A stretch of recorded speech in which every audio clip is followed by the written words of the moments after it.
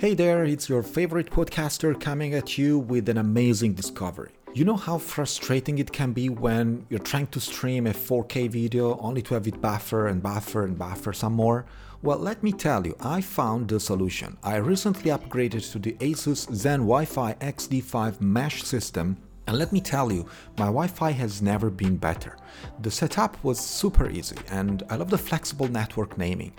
But what really sets this router apart is the Wi-Fi 6 technology, and I can now stream all my favorite shows and movies in the highest quality without any interruptions or buffering. And the best part? The lifelong free AI protection keeps my network secure and my mind at ease. With the Asus Zen Wi-Fi XD5, I get super fast, reliable, and secure Wi-Fi connections in every corner of my home. Now I can finally work, play and stream without any frustrating interruptions. So if you're ready to take your Wi-Fi game to the next level, head over to asus.click/zenwifi_XD5 or check out the show notes of this episode. Trust me, with Asus Zen Wi-Fi XD5, you'll get the best Wi-Fi experience ever. Welcome back to another episode of Data Science at Home podcast. I'm Francesco, podcasting from the regular office of Amethyx Technologies based in Belgium. Today I want to speak about a topic that is extremely important, which is a combination of course, data science and artificial intelligence as we know them today, and the old good software engineering. Because the main topic of the day is going to be quite critical in this respect, which means that I'm going to emphasize some of the trends that people operating in data science and artificial intelligence so far have been doing, which is generally speaking ignoring, if not violating, many of the software engineering best practices and principles that we know from old school engineering. And so definitely in recent years, the field of data science and artificial intelligence has experienced an explosive growth. And we all know that with a corresponding surge in the development of data-driven products and services and the like. And while these advancements have transformed the landscape of business and technology, there is a growing concern that indeed the fundamentals of software engineering are essentially being overlooked. And many people see data-driven products as being fundamentally different from, let's say, software products. This is true partially in the sense that they require different set of skills and tools. Data products, however, are still software at their core, and they need to follow the best practices of software engineering in order to be successful. I've mentioned this already in a couple of episodes in the past, and I'm here to mention this again and again. One of the most concerning trends in this field is the tendency to abandon tried and true software engineering practices in favor of these newer, more data-centric approaches. And in this, we should be mentioning agile development, for example. That has become some kind of a buzzword in the world of data science and artificial intelligence. And many experts, myself included there, argue that it's not an ideal methodology for these types of products, in particular for data products. I've always hated when during the integration in some of our clients' teams, they have enforced agile methodologies over data products. And I've always played against that decision because I never believed that was indeed something that would have worked for data in general. So agile development is often seen as a quick and dirty approach to software development that wants to emphasize speed and flexibility over process and structure. And this may work, of course, for some types of software products, but not necessarily is going to be the best approach for data products that require careful planning and execution. In fact, some argue that agile development can even be counterproductive for data products, as it can lead to lack of clarity around project goals, poor communication between team members, and a lack of focus on all the critical details. So, what are the best practices of software engineering that we need to be paying more attention to in the world of data science and artificial intelligence? Well, the first one I definitely mention is that we need to focus on the importance of proper project planning and requirements gathering. And this means taking the time to fully understand the needs of the user, as well as the technical constraints and opportunities of the data project. Without this foundation, of course, it is impossible, even more impossible, to build a successful data product that meets the needs of both the user and the organization. Another key principle of software engineering that we need to emphasize is the importance of testing and quality assurance. In the world of data science and AI, this means putting in place rigorous testing protocols that ensure the accuracy and reliability of all the data that is being used for that particular purpose. This is especially important in fields such as healthcare, where inaccurate data could have serious consequences for patients, or autonomous vehicles, autonomous driving, for which, again, inaccurate data and floppy testing or quality assurance metrics would definitely put into serious danger the drivers. And we also need to pay close attention to issues of security and privacy when it comes to data products. We all know that as data becomes more and more important and unique for organizations, it's critical that we take steps to protect from unauthorized access, misuse, abuse, sharing, and so on and so forth. And this means building secure systems, implementing proper access controls, and adhering to industry best practices around data privacy. And now, let me tell you something important. Cyber criminals are evolving. Their techniques and tactics are more advanced, intricate, and dangerous than ever before. Industries and governments around the world are fighting back, unveiling new regulations meant to better protect data against this rising threat. Today, the world of cybersecurity compliance is a complex one, and understanding the requirements your organization must adhere to can be a daunting task.